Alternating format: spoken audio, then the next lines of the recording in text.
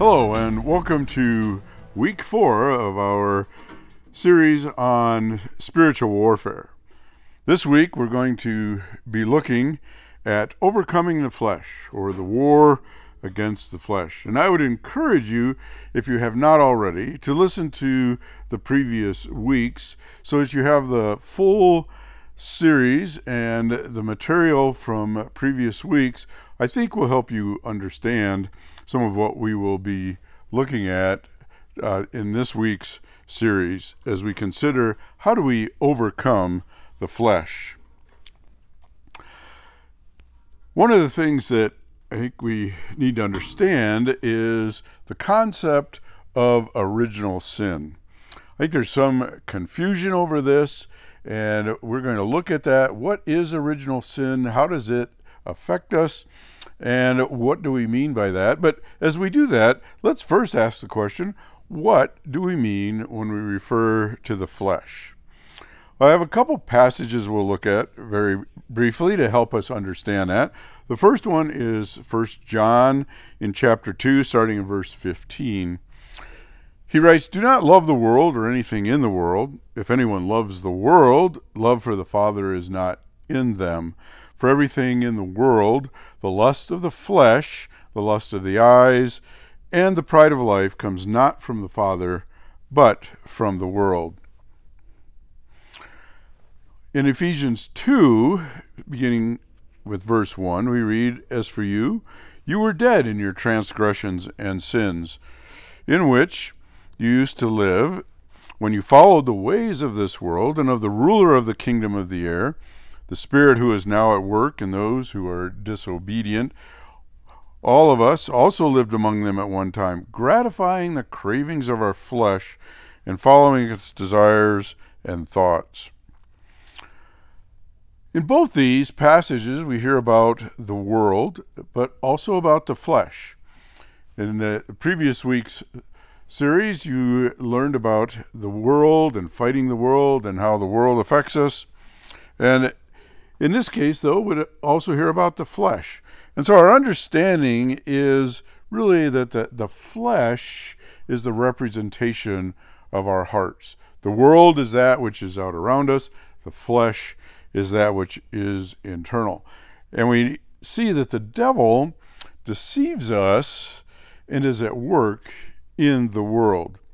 Our desires are disordered because of our nature, our flesh. And so let's look at what that natural state is. Again, flesh is the representation of our hearts, and the battle in spiritual warfare is for control of your heart.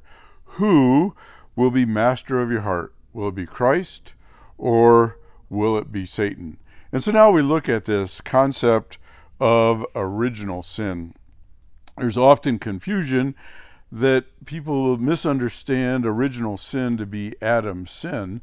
It is related to that, but original sin is that sinful nature that we inherit that is a part of us. To put it very simply, it is the innate sinful depravity of our hearts. We are born with a corrupt nature inherited from Adam. It's not something we develop, but rather it's something we inherit. David pointed this out in his Psalm of Confession, Psalm 51, says, "Surely I was sinful at birth, sinful from the time my mother conceived me." And in Romans 3, beginning in verse 10, we read that there is no one righteous, not even one, that all have sinned, all have turned away, together become worthless. And finally, in Romans 3:23, it says, "For all have sinned and fall short of the glory of God." Adam served as our representative, and when he sinned, we all end up inheriting that sinful nature that comes to us through conception, and when we are born as sinful creatures with that sinful nature. In 1 Corinthians 15, it says, "For since death came through a man, the resurrection of the dead comes also through a man. For as in Adam all die, so in Christ all will be made alive. We have all died in Adam, again as our head.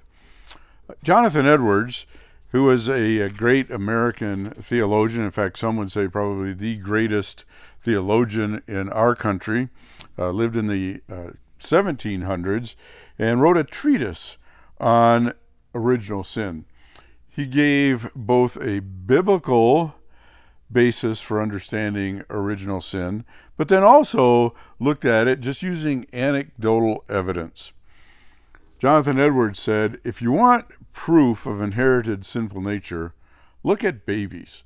For those of you who have had children, when did you teach your children to be self-centered? Or when did you have to teach them how to sin? No, just the opposite. Right? We have to teach our children to turn away from sin. They inherit that sinful nature, that they are self-centered and will tend towards sin as part of that nature of original sin. He also said that if people were sinners and it was just random and not that natural depravity that we talked about, then there'd be as many righteous people as there are sinners.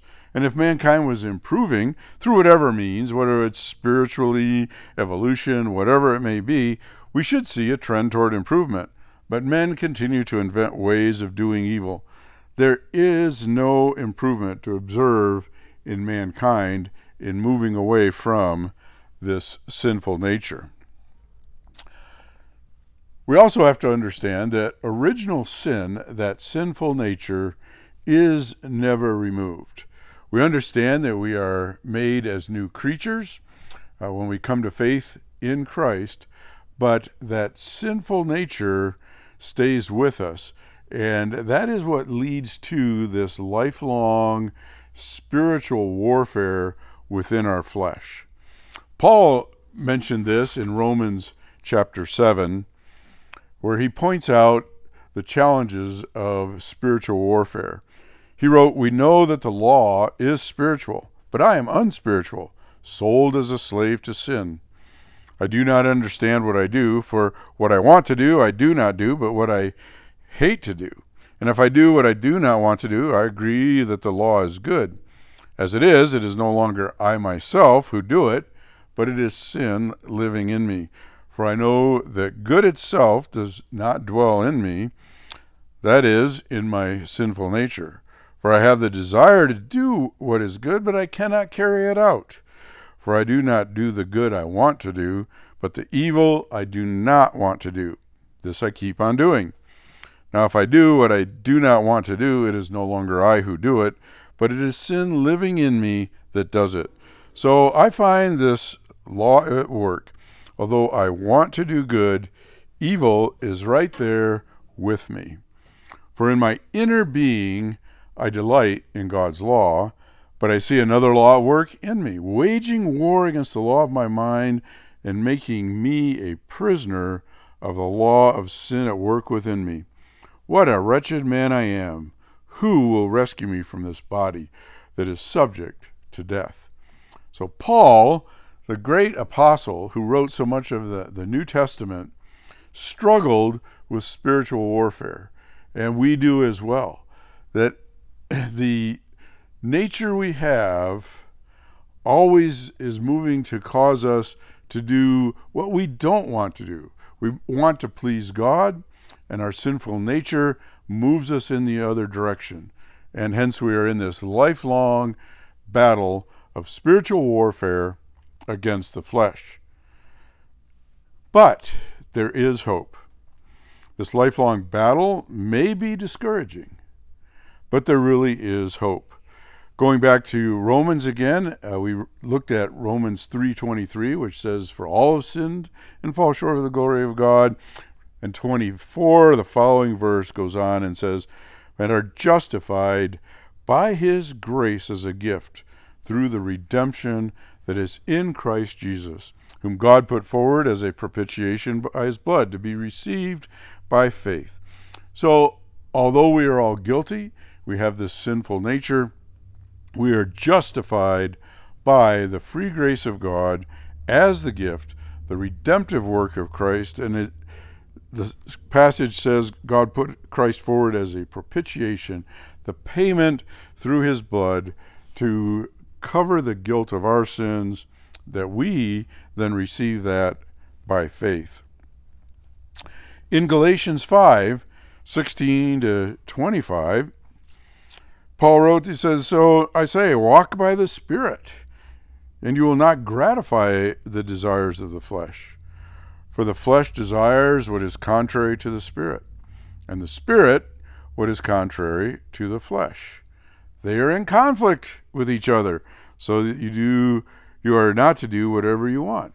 So again, we see Paul writing of this spiritual battle. These are in conflict. But he goes on in verse 18, "If you are led by the Spirit, you are not under the law. The acts of the flesh are obvious." And now he's going to spell those out for us here in verses 19 and 20. The acts of the flesh are obvious: sexual immorality, impurity and debauchery, idolatry and witchcraft, hatred, discord, jealousy, fits of rage, selfish ambition, dissensions, factions and envy, drunkenness, orgies, and the like. I warn you, as I did before, that those who live like this will not inherit the kingdom of God.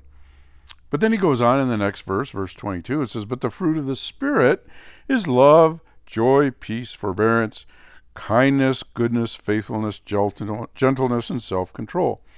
Against such things there is no law. Those who belong to Christ Jesus have crucified the flesh with its passions and desires. Since we live by the Spirit, let us keep in step with the Spirit." So Paul here is telling us that there is this significant difference. We have the acts of the flesh, the life lived according to the flesh, that sinful nature, in contrast with the life lived according to the Spirit. And he says, having been born in the Spirit now, let us keep in step with the Spirit. So we should pursue those things which are the fruit of the Spirit that he has just described. He also addresses this at the end of his passage we looked at from Romans chapter 7, where he ends and says, "Who will rescue me from this body that is subject to death?" He goes on in verse 25 and then continuing into chapter 8, he says, "Thanks be to God through Jesus Christ our Lord. So then I myself serve the law of God with my mind, but with my flesh I serve the law of sin. There is therefore now no condemnation for those who are in Christ Jesus. For the law of the Spirit of life has set you free in Christ Jesus from the law of sin and death.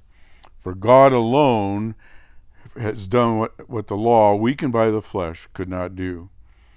And so we see that there is hope. Paul has described our condition as we looked at it in Ephesians and Romans and Galatians, but then he points out that we have this hope, that there is no longer any condemnation.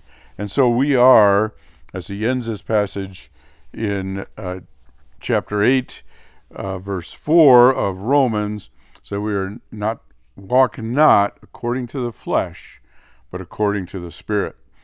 And so with that, we will look in the next segment at how we put to death the sins that come out of our sinful nature and where we are waging war against the flesh.